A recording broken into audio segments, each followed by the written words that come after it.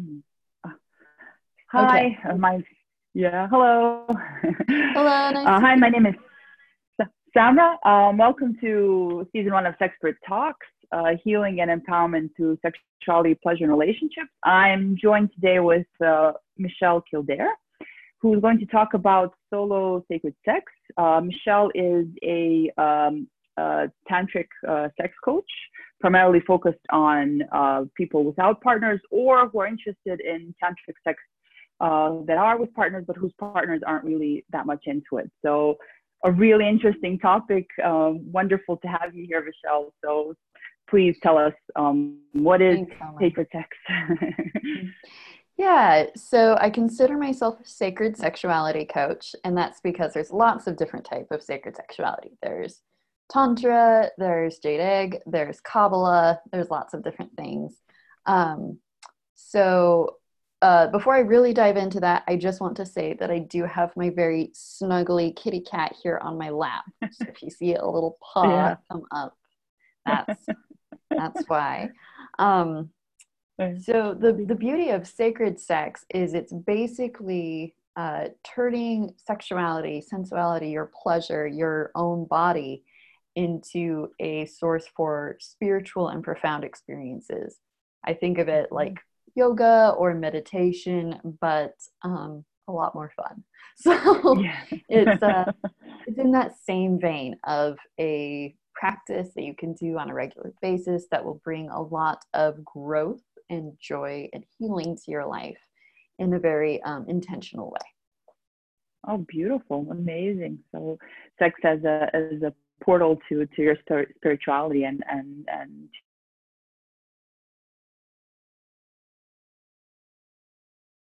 quality of practicing sex.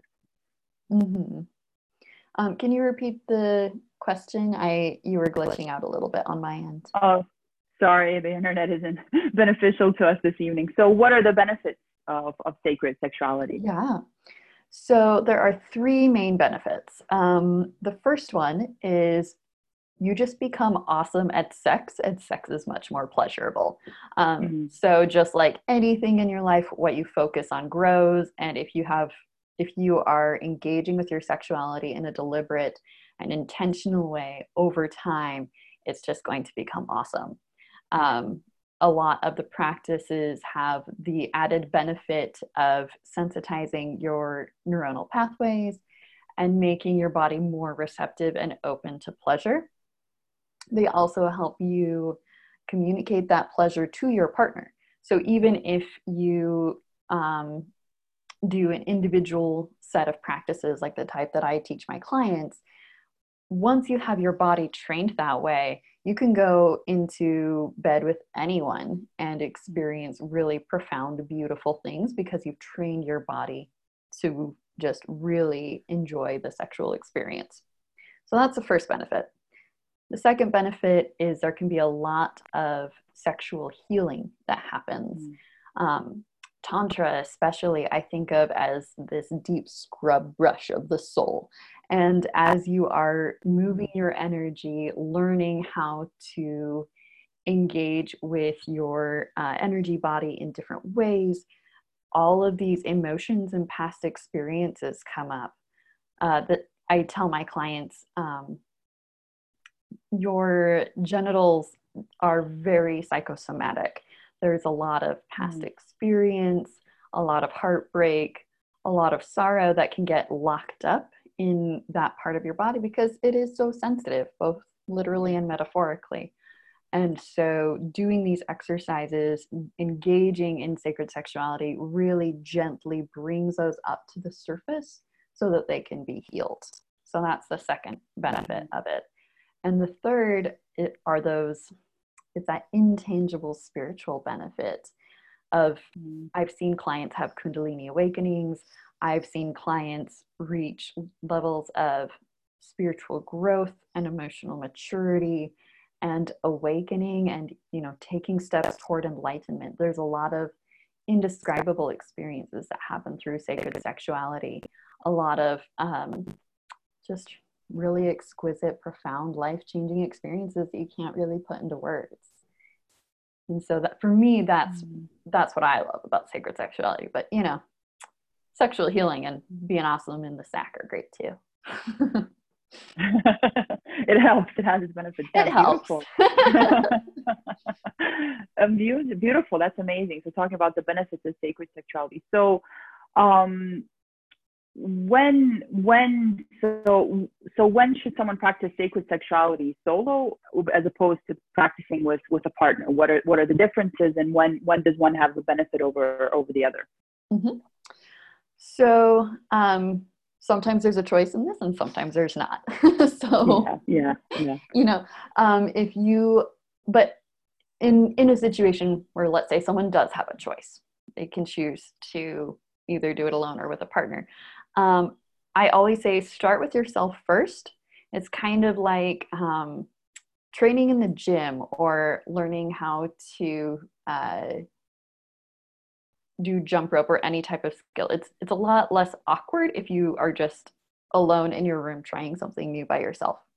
Then once you've mastered the skill, you know what to expect. Your body is a little bit trained. You have some of that muscle memory. Then if you want to, you can incorporate another person, and then you can either experience it together. You can kind of coach them through it. You can have independent experiences. So you are having a more sacred sexual experience and they're having a more standard sexual experience, and that's totally fine to have both of those in the same. And it's kind of like game day. So you've been doing all of this training and preparing in the solo sexuality, and then you can just let go and have fun in a paired context.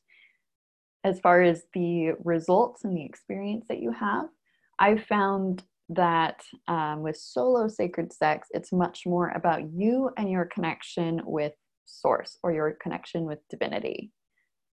So it's more spiritual. It's more intense on that sacred realm. Whereas with cat's jumping off. There you go. In a partnered context, it's more about seeing the divine in the other person and seeing the other person as a embodiment of the goddess or a god or the divine. And so it's much more about the relationship between the two people. So both are exquisite, both are beautiful, just kind of serve different purposes and lead to slightly different results. Beautiful. So what would you advise to someone? What's a rule of thumb when first trying out sacred sexuality? Yeah. So in general, sacred sexuality is a complex set of practices and it takes a lifetime to master, but a big chunk of it are wrapped up in these two things. The first is just setting an intention, saying, I want to experience something beautiful and profound and sacred in this self-pleasure or in this sex with my partner or sex with a group of people or whatever. Just going in with that mindset of trying to find the divine, trying to see the spiritual in something will bring a different lens and will already put you in a different state of mind when you're engaging in that. The second is presence. So really focusing on what's going on in the present moment. What do you smell? What do you taste? What do you feel? What sensations do you feel? So between the intention to experience something divine and then staying really present, those two can lead to really profound experiences. As a lot of the spiritual teachers have said, presence is where God is. You're not going to find the sacred in the past, in the future, in hypothetical situations and worrying about that chick at work. You're only going to find the sacred in the present moment. And so the more you can find presence while engaging in sexual activities, the more sacred it can be. Beautiful. I love that so much. So the divinity or God is in the present. So because I guess a lot of people who aren't familiar with it, they think of sacred sex and they think about these very complicated positions and having had to do tons of meditation and yoga. But as you put it, it actually starts with some very simple. Some of the most profound sacred sex that I've had was in missionary position. Like, it's just all about your mindset. Yeah, beautiful. Oh, that's amazing. Beautiful. So, so what would you say is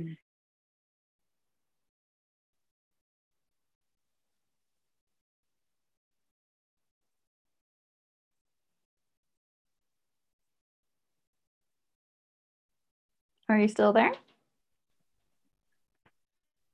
Your internet cut out, but are you back?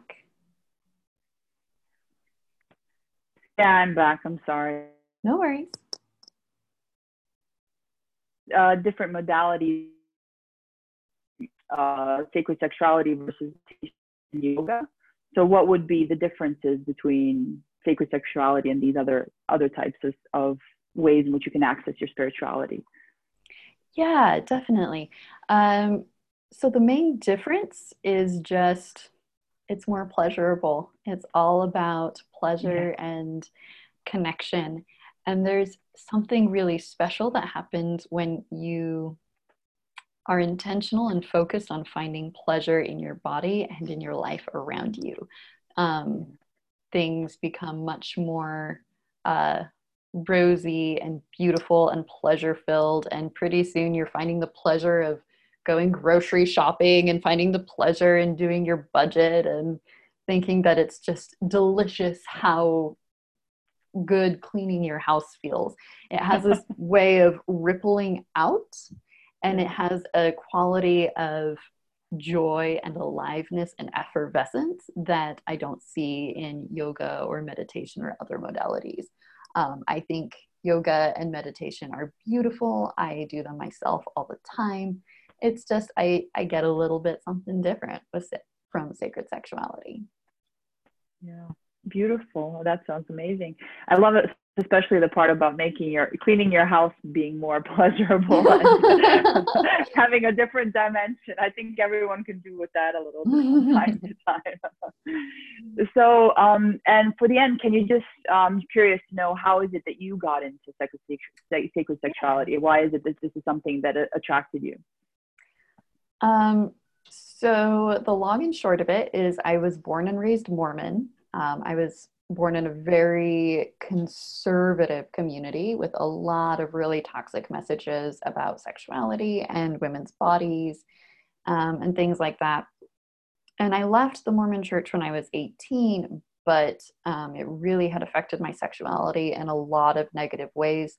I was getting very little pleasure from sex. I could For a long time I could not orgasm at all, and then I could only orgasm in very specific ways when the stars aligned and the moon shone bright. And I had this feeling that I was broken, that there was something wrong with me. I knew that this wasn't how sex was supposed to be. And so like any good millennial, I went to the internet and I started Googling. And after sorting through about 1,000 Cosmo sex tip articles, I finally found Tantra and holistic sexuality and other sacred sexuality modalities within that. And they taught me how to meditate on the pleasure that I did feel and allow my body to feel the way that it needed to feel and find the divinity even within my quote unquote brokenness. Mm-hmm. And over time, it led me to not just a better sexuality, but a new way to understand source, to understand divinity. It was no longer this man in the sky that cries when you masturbate that you either believe in or you don't. It became much more of an embodied understanding of something larger than I am that I cannot explain. And so it was just basically raised Mormon and stuff got weird and here I am. But it sounds as if it got more pleasurable and more yes. purposeful, and that you found this purpose in your life. Beautiful. Oh, that's such an amazing story. That's beautiful. Thank you. So before we wrap up, is there anything else that you'd like to share, or to the people that are listening or viewing? The main thing that I would like to share is that Tantra tantric sex is beautiful, but it's not the only modality out there. Mm-hmm. There are so many different faith paths, traditions, wisdom traditions that have an element of sexuality within them. Mm-hmm. In a lot of mainstream society, we just assume that all religion and all spirituality is completely devoid of sex. And that is just simply not true. The grand majority of even the world religions have quite a bit of wisdom around sexuality. So it's just right now, there is a lot of conservative rhetoric within the religious community. They're the voices that are speaking the loudest, but they're not the only ones. I've learned a lot about sacred sexuality, even from within the Christian tradition. So there's a lot to be found, and don't judge a book by its cover.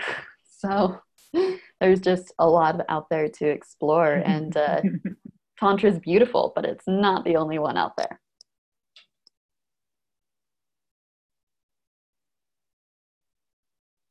Thank you.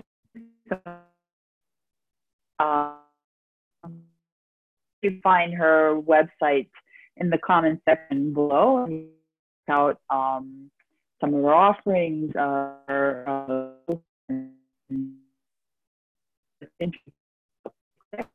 Thank you so much for talking about solo sacred sex. It was so fascinating.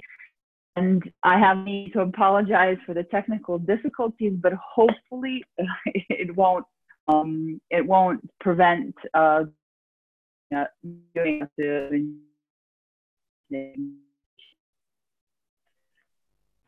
No worries. I'm sure it'll all work out. Thank you so much, Lamra. Thank you. Bye-bye. Bye. Okay.